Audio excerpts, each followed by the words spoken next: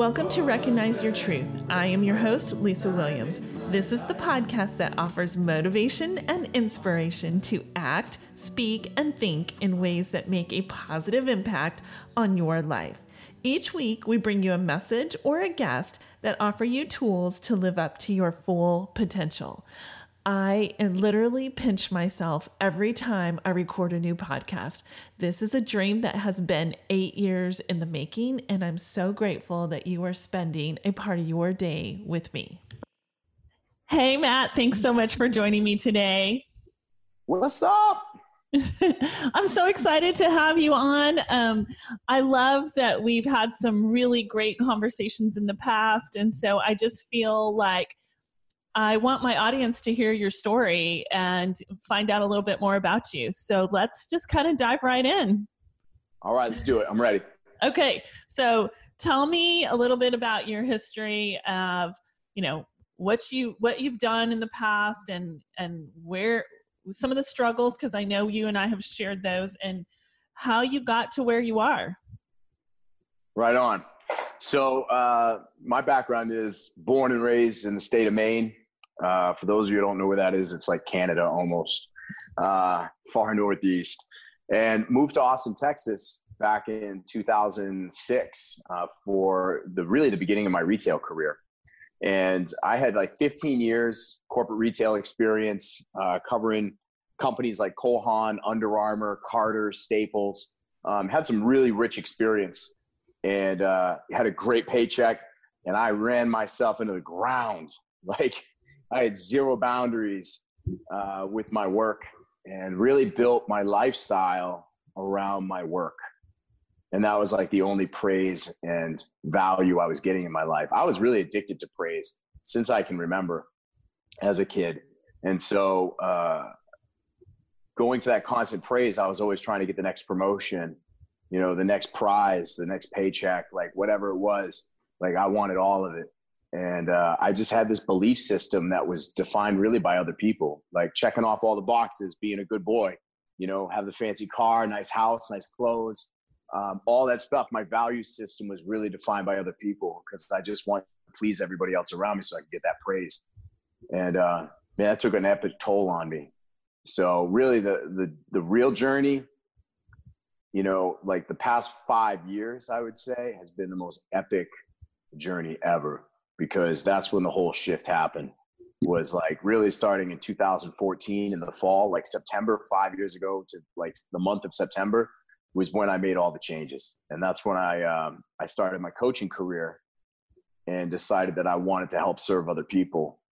And so that no one else would feel alone in this world. Like, cause I battled depression, chronic illness, autoimmune disorders, all that stuff.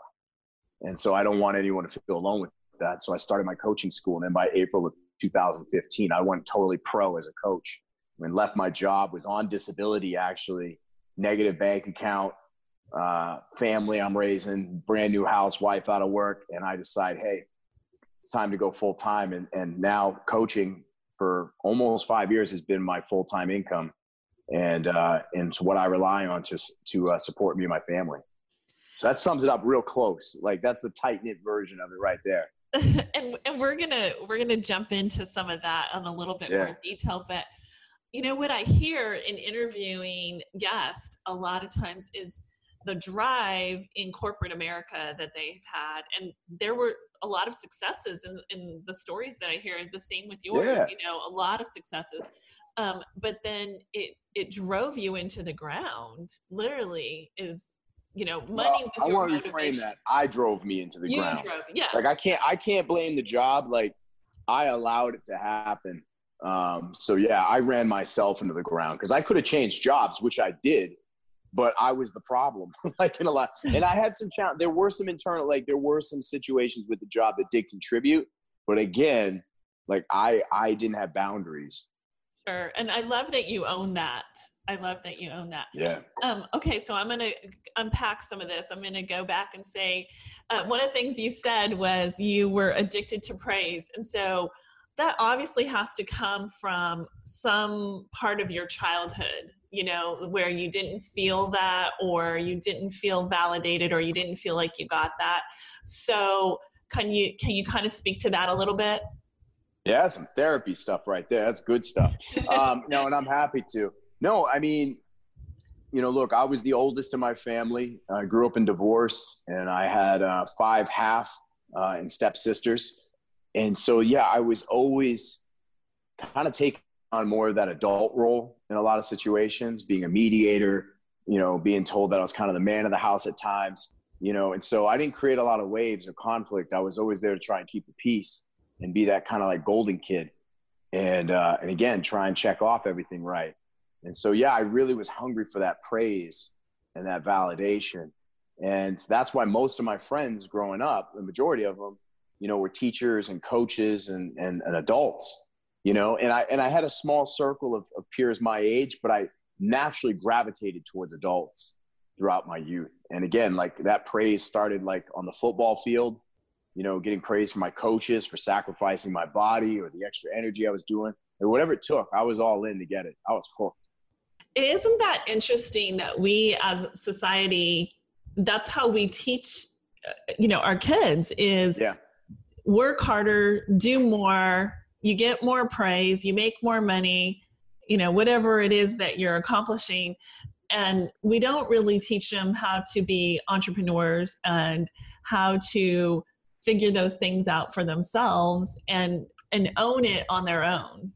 Well, I will say this, like entrepreneurship was like in my blood from the beginning. Like I had my first business at 8, trading and dealing baseball cards. Like I'd go to the different shows and, I'm sitting there doing business with 40-year-olds and stuff. My dad really encouraged that part of me as a collector. And then, I had my own lawn mowing business. And then I was shoveling sidewalks, so throughout my youth and my teens, like it was just in my blood. But the first time I got that big paycheck for my retail gig and the praise for it, like the entrepreneurial dreams just kind of vanished. And I was also really big into serving others. I was always part of programs like, peer mediation, suicide prevention, all that stuff in high school and college. I was always involved in those programs. Even though I struggled academically, there wasn't an extracurricular activity that I wasn't involved in or some kind of leadership role. Like that was my jam. So I loved all that stuff. But yeah, seriously, the moment I got praise, like for things, I would rewire myself to make sure that that's what I was always doing. Okay. So now I'm going to kind of fast forward a little bit, and I want you to tell me how scary or not scary, I don't know. I want you to tell me your mindset when you literally took that leap of faith and left your job. And I mean, you're like you just said, you're supporting your family. So how did you feel? What made you think, what was your mindset that I'm going to make this happen? How I'm going to do this. This is going to work. Yeah. It was effing terrifying. Like, and it has to be. If it's not, then you're probably not making the big jump. Right. Like it needs to be terrifying. And so, I was halfway through my coaching certification program and I had 6 more months to go when this all went down. And it was like, I finally found the thing that I was really good at naturally. I was never the A student. I was never a natural athlete. I wasn't the fastest or strongest, but I could out hustle people. And I had the most determination, but coaching just came naturally. It felt right, so I finally felt like, man, I belong here. The problem was I felt like I couldn't have it because I couldn't, there was no way I could supplement my income with it. Sure. And so that was the story. So I kept waiting for the perfect moment. Unfortunately, the perfect moment didn't come. I got sick. And the decision was like on April 10th, it was like my doctor diagnosed me with a handful of things. It was either take more drugs, more prescriptions, and struggle through this and maybe die at a young age because that was the path I was going down, or change my lifestyle. And again, like I had no money. So I decided to take the medical leave and focus on my health and then start slowly building a business. Because look, my mental health was crumbling so bad I couldn't interact with my work anymore. Like I was falling apart there. So you mentioned a little bit about your health, and let's kind of dive into that. Yeah. So if you don't mind, Sure. Can you share a little bit about what you were diagnosed with, what happened, and what you did to change your lifestyle is really what I want to know too. Yeah, I'd been abusing my body for years. not recognizing the symptoms of getting sick. I think it started in my 20s when I started getting a lot of stomach issues, and anxiety was picking up, and then my energy was starting to drop. And that's my superpower, was my energy. That's what I was always praised for. So I started supplementing with a lot of Red Bull, like 15 cans of it, actually, no joke. Wow. And Adderall, a lot of Adderall. So my body was getting sick. I was diagnosed with narcolepsy in 2015, and I was getting it in my 20s and didn't know it. I was just medicating myself to try and circumvent it. Narcolepsy is where you're just falling asleep. And I know when the ship's going down, so I'm allowed to drive, but it's just like a fatigue and exhaustion that you cannot fight. Like, you have to take a nap. And there's no amount of caffeine sometimes that's going to help you. And it's not a willpower thing. You're going down. Right. And so I was diagnosed with that, cataplexy, which causes a muscle weakness in the body sometimes. Addison's disease was the rare one that was really a pain in the ass. That's where your body stops making adrenaline and cortisol, all the hormones that fight stress. And it has a tremendous impact on your moods and mental health, because if you're stressed out and your body's not making the fight or flight chemicals, then you go into shock, and then you go into adrenal crisis, and then you could actually go into a coma. And if really not treated, you could die from it. So that was a tremendous problem. And then my body stopped making testosterone. And then they also figured that I probably had a traumatic brain injury from years of football and competitive fighting, being a reckless kid, and ADHD, all these labels, all this stuff. That was the stuff we knew about. The stuff we didn't know how to diagnose was like, I had this unknown muscle spasm seizure-like disorder that we didn't know what was coming from that either. So all this crap was happening. All right. So tell me what you did to help clean your body up. Man, well, first of all, I found the right doctors. And so many people think that, they find a doctor and they got to stick to that one. No, I found doctors that were going to listen to me, and doctors that were willing to go outside the box to help me. And so I fired a lot of doctors too, but I finally found a few that were on board and started listening to me and got me the right help. And we played around with a lot of different meds. But the most important thing was I looked at the 5 things I could control in life. Like, I felt powerless with my illness, but then I was like, man, I got 5 things that I can control that I haven't been doing. And that's my sleep, my prayer time, my nutrition, my fitness, and my inner circle of friends, who I choose to surround myself with. And I was like, I have no right to bitch about my health if I'm not doing any of those 5 things. No right. And so I started focusing on how to create the time for those things and how to put them first. And that dramatically started to change my life. I wasn't perfect at executing any of them, but man, when I started putting those things first, changed my life. And I'd have to say, one, prayer and meditation time was huge. The second one that was really big was inner circle of friends. Huge. Probably the healthiest thing I ever could have done for myself was to redefine the people I choose to surround myself with and put amazing, positive, epic people that aligned with my values in my inner circle. Game changer. It's a game changer. And I've had to do that myself, because you are a product of who you surround yourself with. Right. And so it's been sad and heartbreaking, but it's also helped me elevate myself to where I need to be. The truth is that not everyone's going to be happy for you when you go on a personal discovery. Sure. When you start stepping in your real values, not everybody's going to be thrilled for you in your inner circle, that your old one. And that's where you really start to learn, like, who are the people that you really need in your life. And the truth is, while I had to let some of those people go in order to create room for new people, I know they were toxic to me, but I also own that I was toxic to them. Right. And the stuff that I was going through. So it just wasn't the right fit. I needed to be around people who could be with what I had, and I could support them too. So it's a very interesting journey. But for a while there, I played a bit of a victim in that part, and was just like, why can't people be with me? Why won't people support me? Right. So I had to get over that perspective and understand that, I was toxic for them too. Yeah. I love how you have just even in this conversation kind of unfolded how you own it and you recognize that it starts with you And so you're really saying, yeah, they were toxic, but it also was me as well. So you're owning it. That was a growing process. Like, to own it has taken years. Like, over the past 5 years, I had to learn how to take accountability for it. And so that's a painful process, but I'm glad I did. It's a painful process, definitely. Yeah. Okay, so let's dive into a little bit about your business and what you do now. Right on.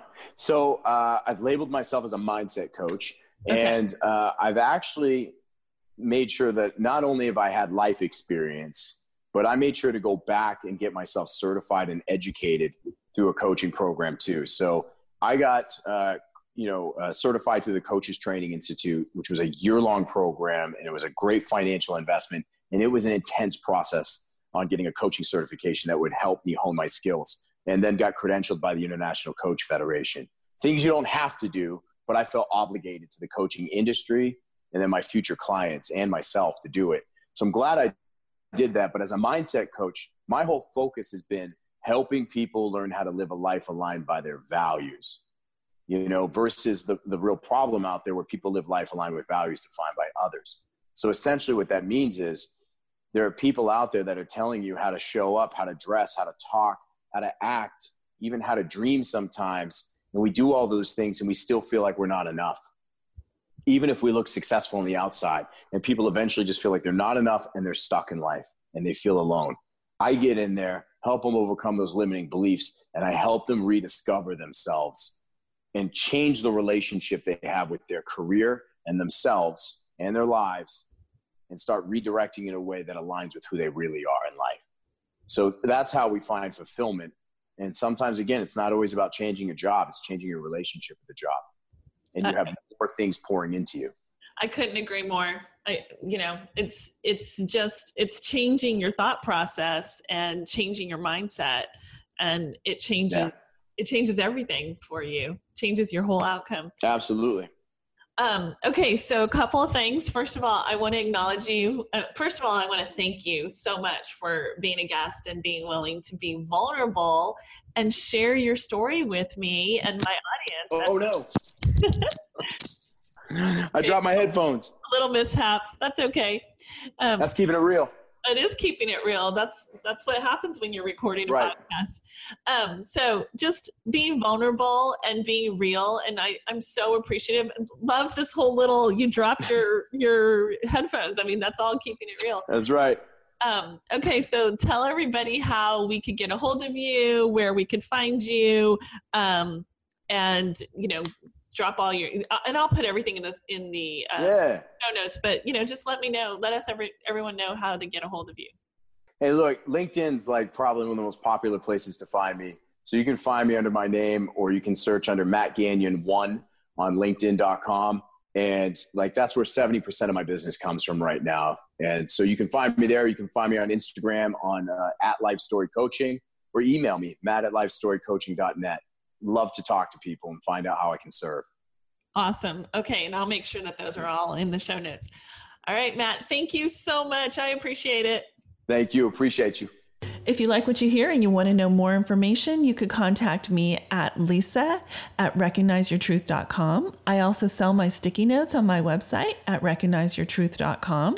If you are looking to launch a podcast and you want to know step by step how to do it, I have a course that is starting in January, but I have a free guidebook on how to launch a podcast where I put a lot of great content and information in there, and you could get that in the show notes.